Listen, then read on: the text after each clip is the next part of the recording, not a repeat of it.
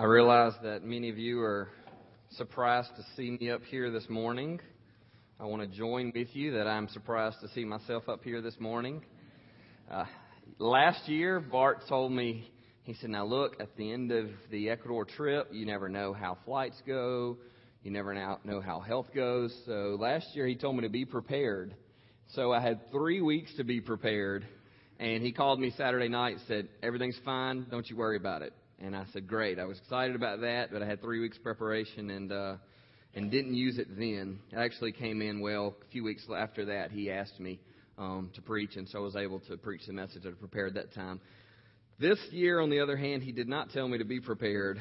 So I got that message yesterday and was in the Sunday school conference yesterday and next to Tim, and I kept checking the flights and checking to see what time did they make it, how much time is there in between to see what happens. But I'm excited to be here regardless, and I'm thankful because I do believe that the Lord has led me to be here this morning and to teach from His Word this morning. Thank you, Kevin, for reading the Scripture there. Let me make just kind of, as I mentioned Kevin's name and Tim's name in the Sunday school training we had yesterday, let me just say this, that I was extremely, extremely encouraged but all that took place yesterday. Besides the fact that I had a ribeye that was about this big around at the Sunday school meeting yesterday, I was encouraged by the turnout.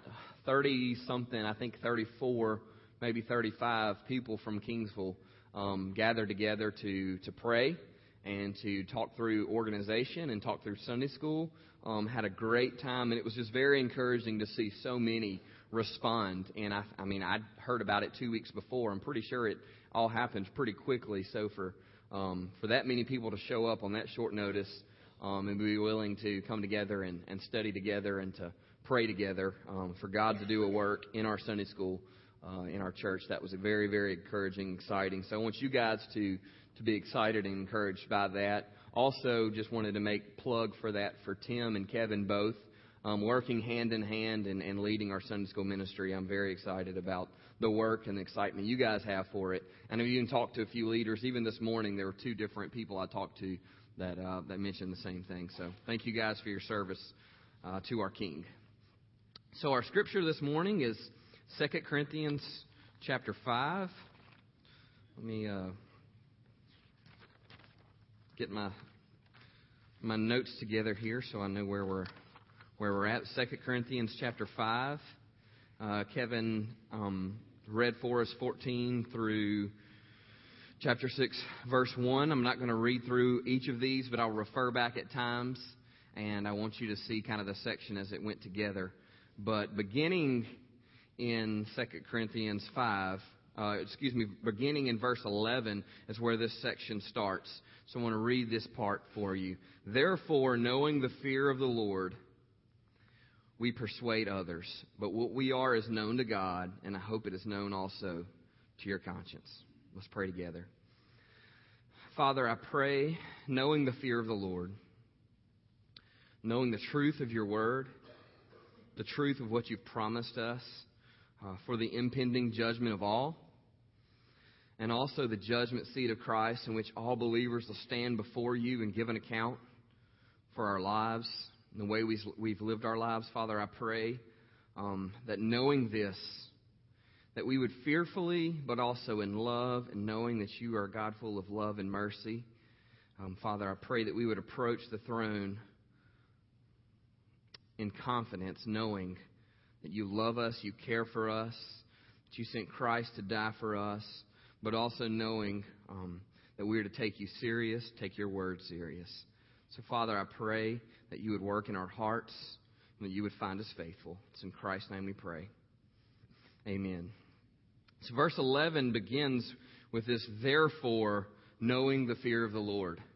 And it's an old adage, it's an old joke that we talk through in hermeneutics. I think I've said to the students a bunch of times. I heard Wes say to the youth a bunch of times. I've even heard Bart stand here and say, anytime you see in the Scripture, therefore, you need to look and see what therefore is there for. So look back. What has he said that he now says, therefore? The verse right before that, he says this in verse 10. In verse 10 he says, for we must all appear before the judgment seat of Christ, so that each one may receive what is due for what he has done in the body, whether good or evil. So because every believer will stand before the judgment seat of Christ and give an account for our lives, give an account for how we've lived our lives, what we've done with what God has blessed us with. As Wendy talked about earlier, the spiritual gifts He's given us, the way He's blessed us to teach or to sing or to serve, the time He's given us, the resources He's given us. We will all stand before God, stand before Christ as judgment seat and give an account. Now this is different than what we know of as the first judgment, in which we'll stand before God, and based on Christ's righteousness, we'll either stand before Him justified and reconciled, as this passage talks about, reconciled to Him because of Christ's work, or we'll stand on our own work, and the Father will say, "Depart from me, for I never knew you." And He separates believers from unbelievers. This is different than that. This is where all believers will stand before and give an account for how we served Christ, how we followed Christ. I mean, we know this. We speak of this as the bema seat of Christ and the second judgment here. But this is what Paul is referring to. And he says, based on that, believers, he's writing to the Corinthian church. So he's speaking to the believers, writing to the believers. And he said, based on the fact that we'll stand before God and give an account for the way we've lived our lives, knowing the fear of the Lord, we persuade others. But what we are is known to God, and I hope it is also known to your conscience. The ministry of reconciliation is what Paul begins to talk about here, and that's where we're going to focus here. As you skip down, look on your notes here. The first question I asked here, based on the scripture that Kevin read, was this: who did the reconciling? Now, sometimes these questions are very simple questions, and it seems very simple and easy, but I want to ask these questions and then try to walk through these carefully to see what the Scripture is teaching us about this. So here's the question: who did the reconciling here? Reconciliation is the activity of God the Father. Reconciliation is the activity of God the Father. Look in verse 19. Verse 19, that is, in Christ, God was reconciling the world to Himself. Look in verse 18.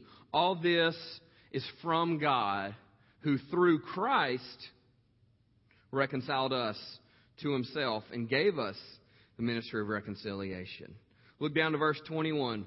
For our sake He made Him to be sin who knew no sin, so that in Him we might become the righteousness of God. For our sake, He, that pronoun referring to God the Father, made Him, that pronoun referring to God the Son. For our sake, He made Him to be sin who knew no sin, so that in Him we might become the righteousness of God. So the first point that I wanted to make and center everything around to begin with is this understanding that that reconciliation is the activity of God the Father. Reconciliation is the activity of God the Father. That is, in Christ, God was reconciling. Verse 18, that all this is from God. He made Him.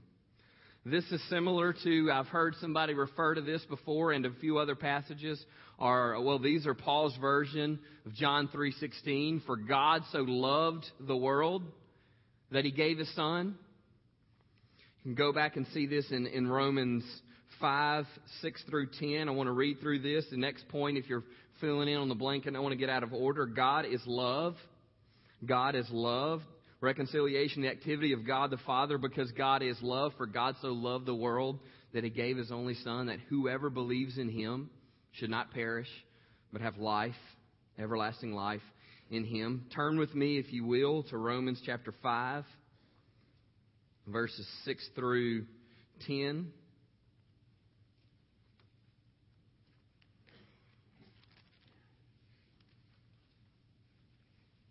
Tell you what, let's back up just one more verse to verse 5. Romans 5, verse 5. And hope does not put us to shame, because God's love has been poured into our hearts through the Holy Spirit who has been given to us. Particularly wanted to back up to that verse because we see the work of God the Father. We see the work of God the Son, but here in this scripture, in this context, we see the entire Trinity spoken about here, where God demonstrates His love to us in sending Jesus. God's love is demonstrated to us in the fact that Jesus gave His life for us. God's love is demonstrated to us here. It's poured out. God's love is poured into our hearts through the Holy Spirit who's been given to us. So we see the work as we've been studying in Sunday school, God the Father, God the Son, God the Spirit. Now let's pick up in verse 6. For while we were still weak, at the right time, Christ died for the ungodly. For one will scarcely die for a righteous person, though perhaps for a good person, one would even dare to die. Verse 8, but God shows His love.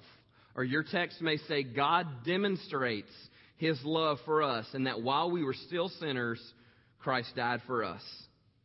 Since therefore we have now been justified by His blood, how much more shall we be saved by Him from the wrath of God?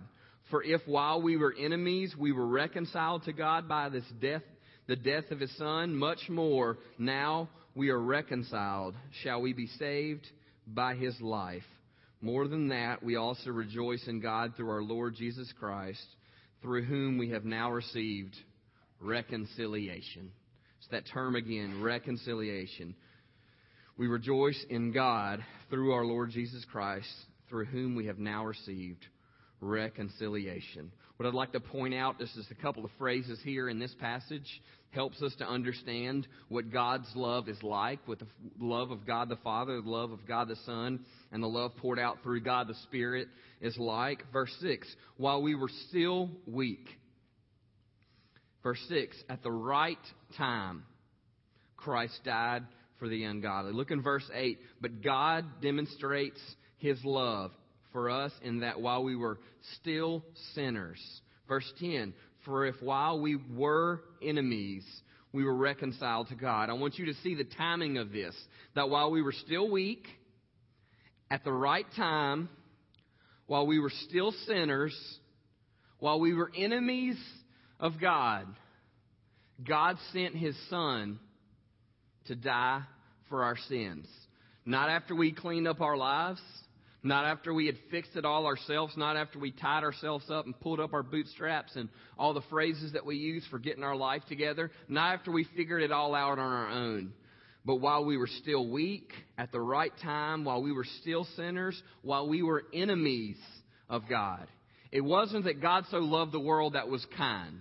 God so loved the world that was good. God so loved the world that figured it out and figured out how to get their lives together. God so loved the world that was born into a Christian family. God so loved the world that might have happened to be born into a country that's predominantly Christian or has a lot of Christian influences. But the Scripture says that God so loved the world. The still weak, still sinners, enemies of God. God loved enemies. And this is the work of God the Father, that God is love. I hope you see the contrast here about enemies, weak, still sinners, and yet God is love. God so loved the world. The death of Christ demonstrates God's love.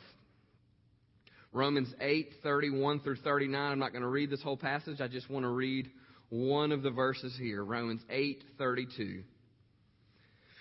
Romans 8:32, speaking of God's love. Romans 8:32 says this, He who did not spare His own Son, but gave Him up for us all, how will He not also with Him graciously give us all things? God who did not spare His own Son, but gave Him up for us all, how will He not also with Him graciously give us all things? So we struggle sometimes. Look, you see the very first verse that I read this morning. Therefore, knowing the fear of the Lord.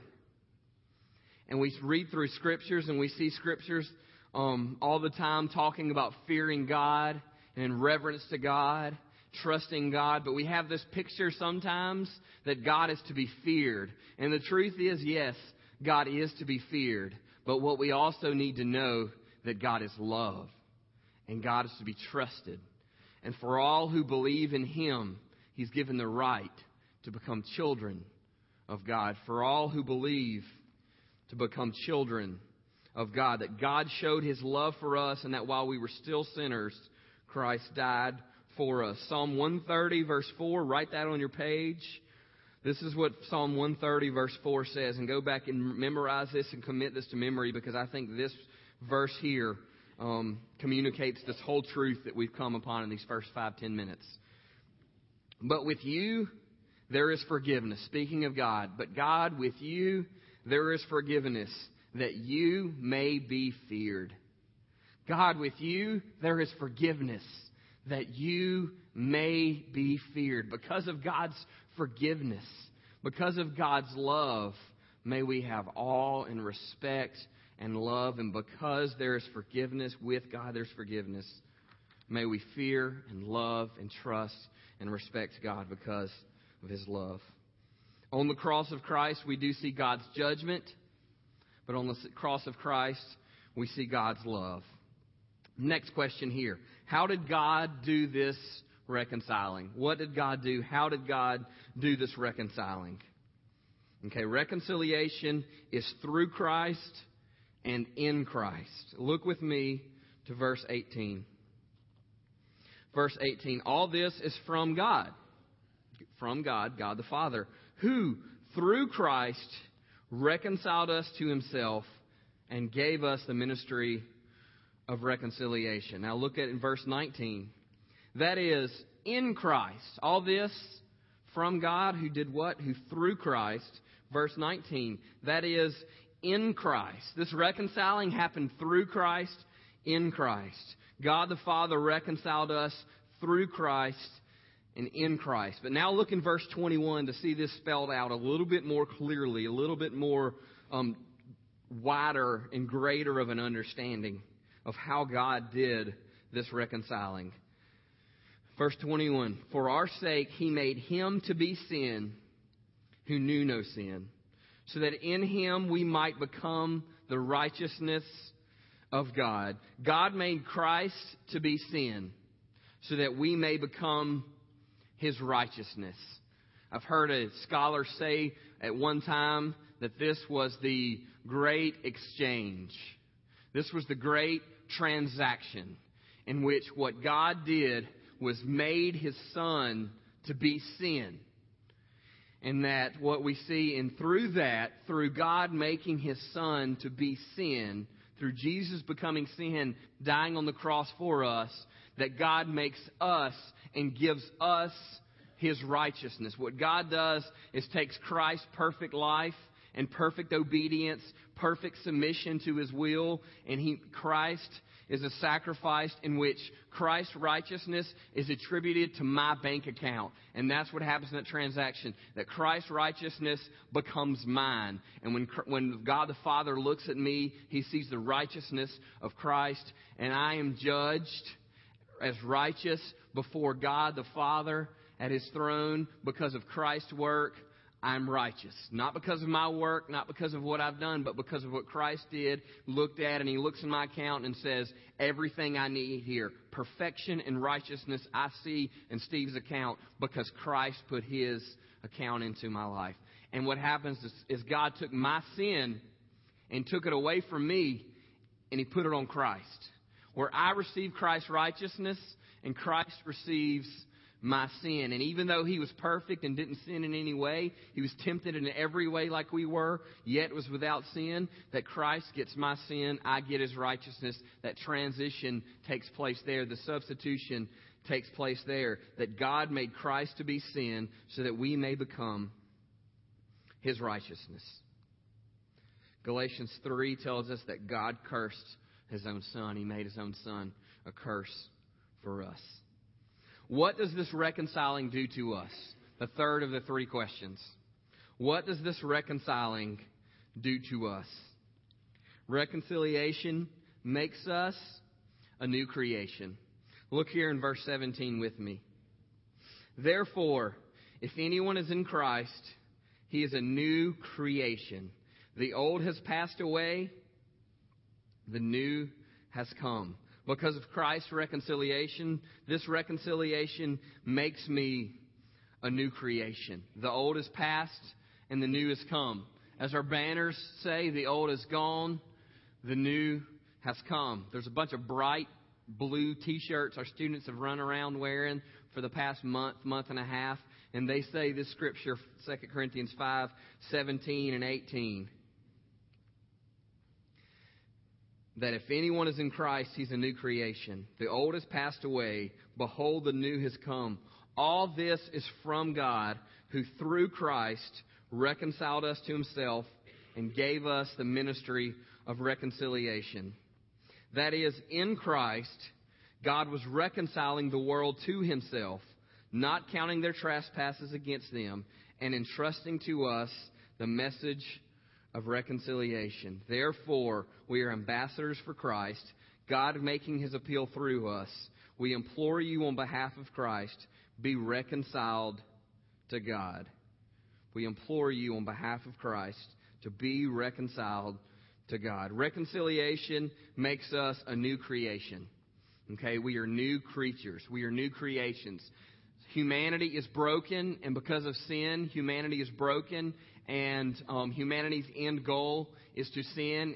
Humanity's end goal is to be happy in themselves and do of themselves. But the Scripture tells us that because of Christ, we are reconciled to him. We're given a new life. We're a new creation. We're given a new way of life. We see this in the text, verse 14. For the love of Christ controls us. Or your scripture may say the love of Christ compels us, because we have concluded this: one has died for all. Therefore all have died. And he died for all, that those who might live no longer live for themselves, but for him who for their sake died and was raised. The second one here, reconciliation gives us a new commission. Okay, gives us a new commission. Look here in verse 20. Therefore, we are ambassadors for Christ, God making his appeal through us. We implore you on behalf of Christ, be reconciled to God.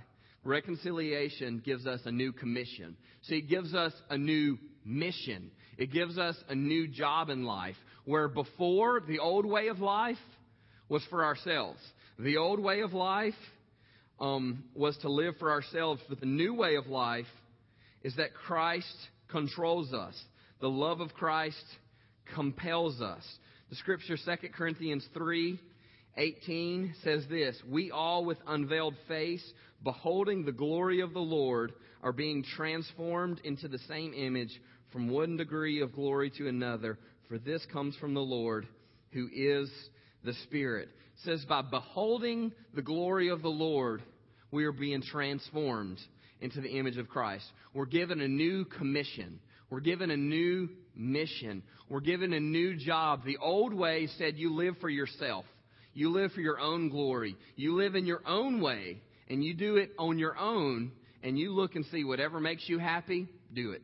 Whatever you think you'd like, whether it affects the person next to you and whether it hurts the person next to you, doesn't really matter. Do it your own way. But the new commission we've been given by God is to be ambassadors for Christ. God has entrusted to you and I the message of reconciliation. Now look with me to see. So what does this reconciling do to us? It gives us new creation. It makes us a new creation. It gives us a new commission. How is it that we are made a new creation? The old has passed away. The new has come. Who through Christ, God reconciled the world to himself. And how did he do this? This is more of the question. What does this do to us? How is this that God does this reconciling? By not counting their trespasses against them. Not counting our trespasses against us. And entrusting to us the message of reconciliation. So you see the 2 point, the new creation and the new commission right there in that text. By not counting their trespasses against them, they're a new creation. By not counting our trespasses against us, we are a new creation. We are justified before God based on him not counting our sins against us, but instead putting our sins on Jesus Christ, his Son. But instead, we're given a new commission, which is the ministry of reconciliation. By not counting our trespasses against us, the first, and the second, by entrusting to us the message of reconciliation, the ministry of reconciliation. Let me just take one of these words and stay on it for just a moment. You see this word, entrusting to us the message of reconciliation? Remember back to our text that we looked at from Romans chapter 6. From Romans chapter 5. Remember back to Romans 5 and see what was said here. That God was reconciling the world to himself.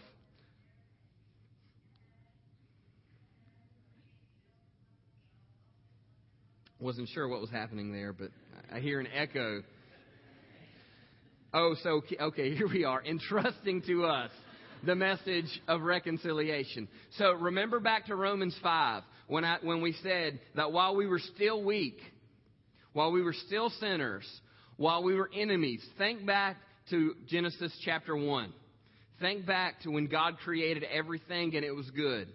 And then think to Genesis chapter 2 and Genesis chapter 3, where we see that man sinned against God. God entrusted to us the whole world and said, here it is, it's good. But he said, stay away from that one tree. Obey me, trust me that my word is right. Trust me that my ways are good. Trust me that I could be trusted. And what did we do? We gave up God's trust. We broke God's trust. And we sinned against God. But God made a way in Christ Jesus. And then here's what he's done. Through Christ Jesus, he has made us a new creation. And guess what he's done? He has entrusted to those who broke his trust the ministry of reconciliation. The message of reconciliation is given to those, entrusted to those who broke trust.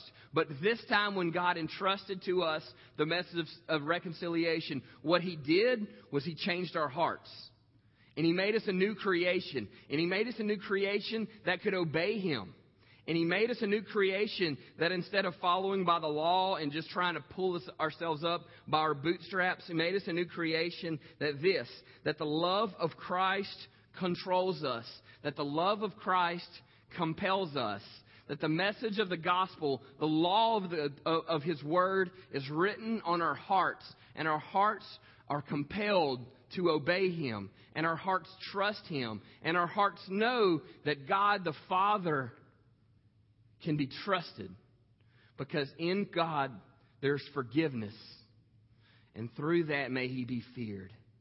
Through trusting God, through knowing God, may he be feared and respected and loved in return, as God makes us a new creation that can obey him, and he gives us a new commission to obey him, a new commission to go out with this mission. I want to share with you just one example that happened in my life just 2 nights ago. Those of you who know me real well, you know that I have a serious crush on my wife. Love her dearly.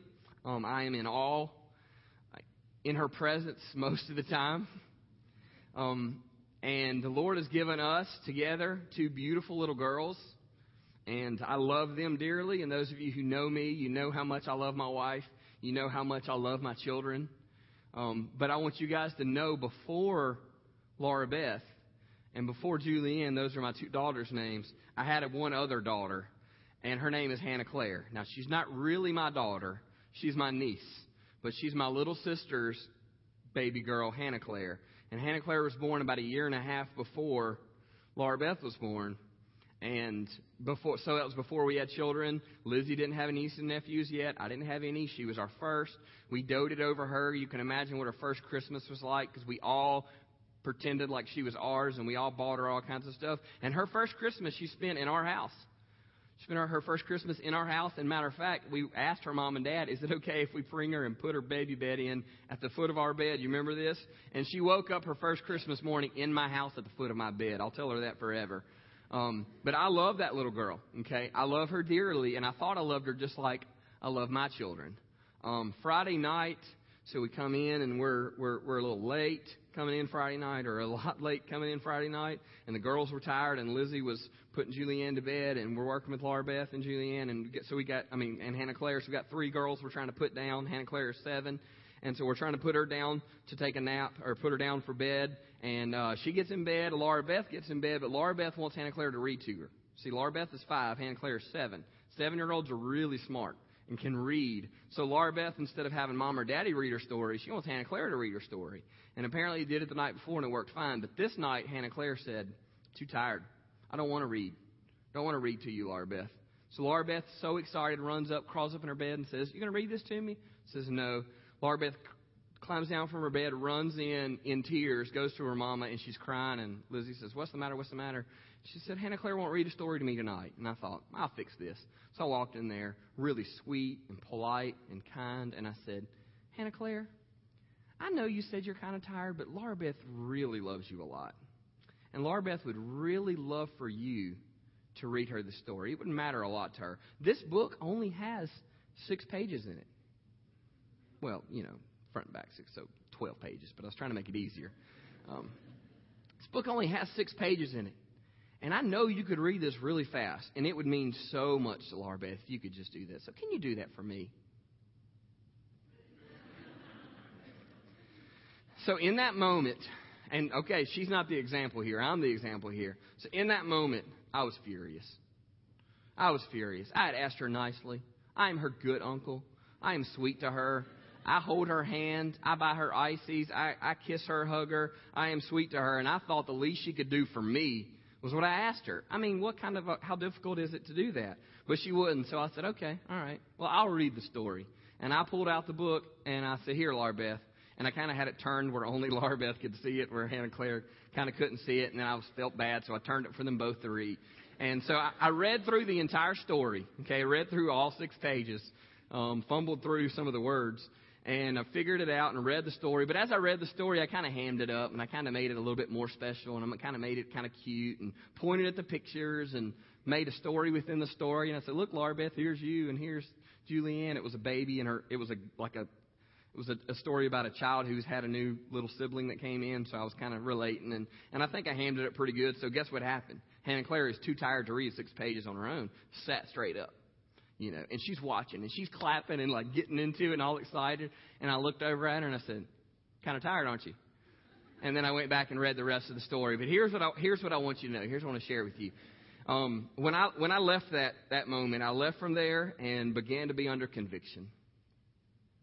Because the Lord has blessed me with a few more days with Hannah Claire, who I love dearly. I still love dearly. And since then, she's been an angel to me. Or I didn't get mad at her. Maybe my heart's different about it now. But the Lord didn't give me these couple of days with her for just my benefit. But God has called me to be an ambassador for Christ.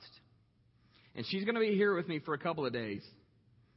And it is God's call on my life to raise my children as ambassadors for Christ. To myself, be an ambassador of Christ to my children. For these students, to lead you guys in this way. To be an ambassador to everywhere I go, every place I go. In that moment, I was selfish and I was thinking about myself. And I was thinking about my child too. But I was thinking about how it made me feel. And here's what I want to do to relate this to you guys. God has made us a new creation. God has given us a new commission. When you go to work and that person is just annoying to deal with, God has called you to be an ambassador to Christ. You are there. Yes, you are there. But we've got to remember we are everywhere we are as God's ambassadors for His kingdom.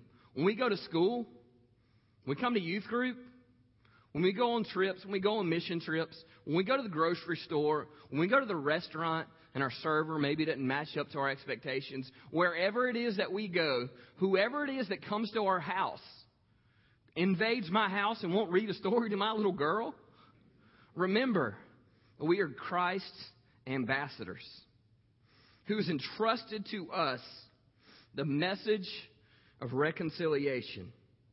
For the love of Christ controls us because we have concluded this: one has died for all, therefore all have died. And He died for all, that those who live may no longer live for themselves, but for Him who for their sake died and was raised. Ministry would be so easy if it wasn't for people. It's a joke we make all the time.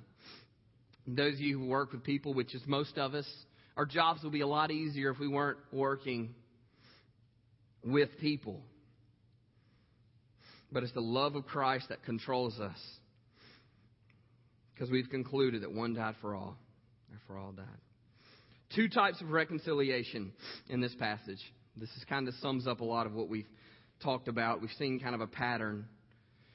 Two types of reconciliation in this passage. Hebrews 10:14 tells us that in one moment God made perfect forever those who are being made perfect. So we see this moment of talking about justification. Justification is where God declares us right because of the work of Christ. But then there's a part of salvation that begins at justification, in which we are sanctified for the rest of our lives. In one moment, God makes us positionally perfect. In one moment, God declares us right before Him. But for the rest of our lives, until we die and stand before God, we are being made holy. We are being made into the image of Christ. And God is working in our heart in sanctification. Reconciliation, two types of reconciliation in this passage. There's a reconciliation of justification, verse 17. Therefore, if anyone is in Christ, he's a new creation. Old passed away, new has come. This is from God, who through Christ reconciled us to Himself and gave us the ministry of reconciliation. So the reconciliation where Christ reconciled us to Himself, that's seen there, the reconciliation of justification, where we're reconciled to God that way. But there's also a reconciliation of sanctification. Park with me for just a moment on verse 20. Therefore, we are ambassadors for Christ, God making His appeal through us. We implore you on behalf of Christ, be reconciled to God. Be reconciled to God. Now remember, this is the letter written to the Corinthians. Paul has just said that we are ambassadors for Christ. God making His appeal through us.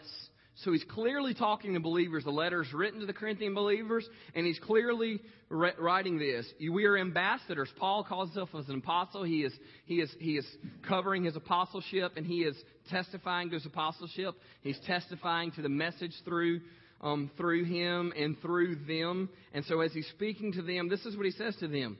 We implore you on behalf of Christ. We beg you on behalf of Christ.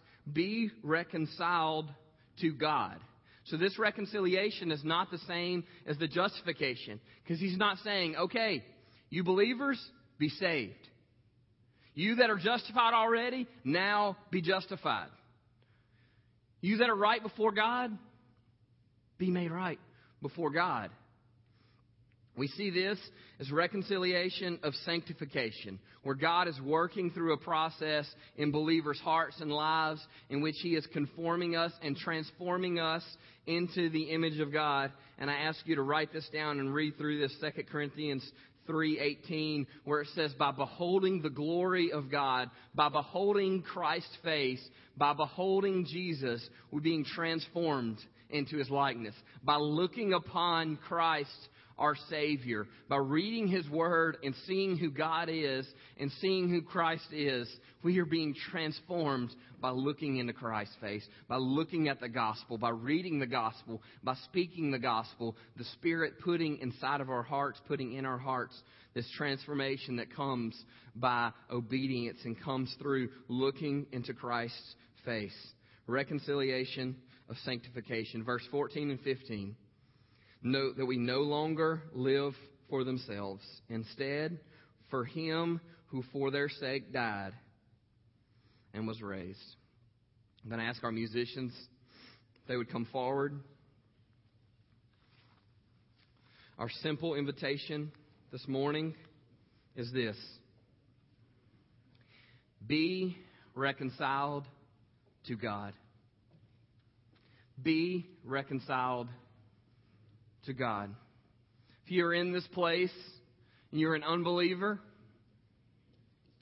you're not trusting in Christ for your salvation, that you think that you've worked enough, or maybe you can straighten up your life in a way and you can work hard enough that you can figure this out and you can work this out on your own. The Scripture says, be reconciled to God, who for our sake He made Him to be sin who knew no sin, so that in Him we might become the righteousness of God. Be reconciled to God this morning. Be reconciled to God in this way, that He gives you the righteousness of Jesus, His Son.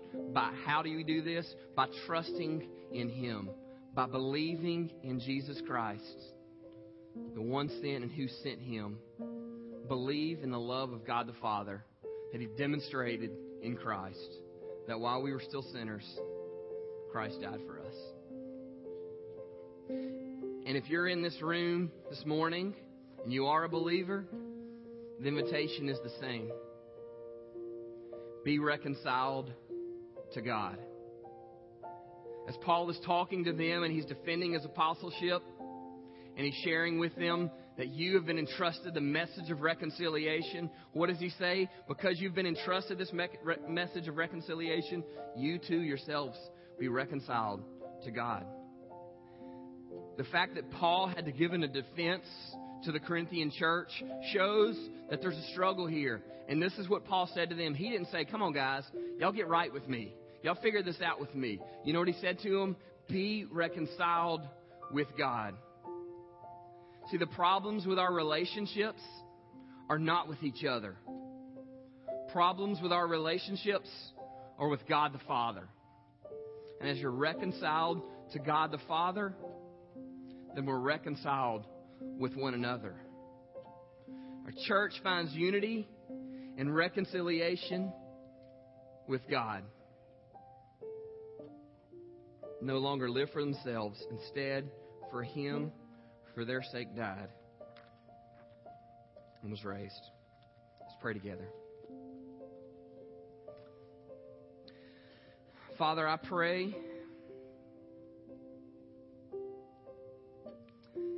that you would bring us into submission of your will this morning.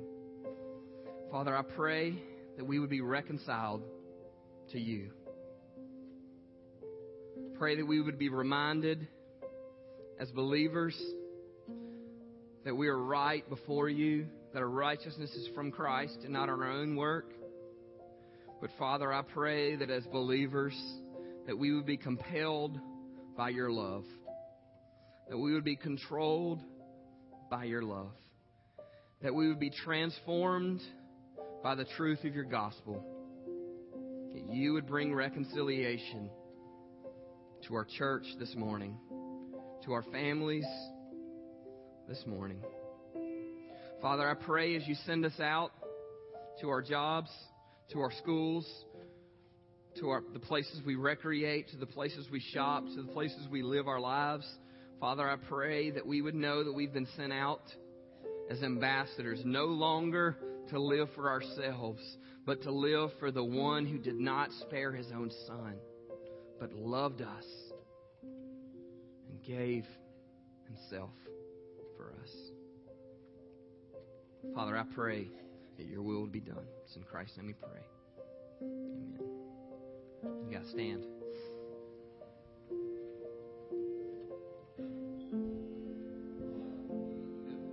Come down and pray. Ask you to do so. If he's leading you to come join the church, come do business with him, speak to myself or to Wendy or to Kevin, please do as the Lord leads.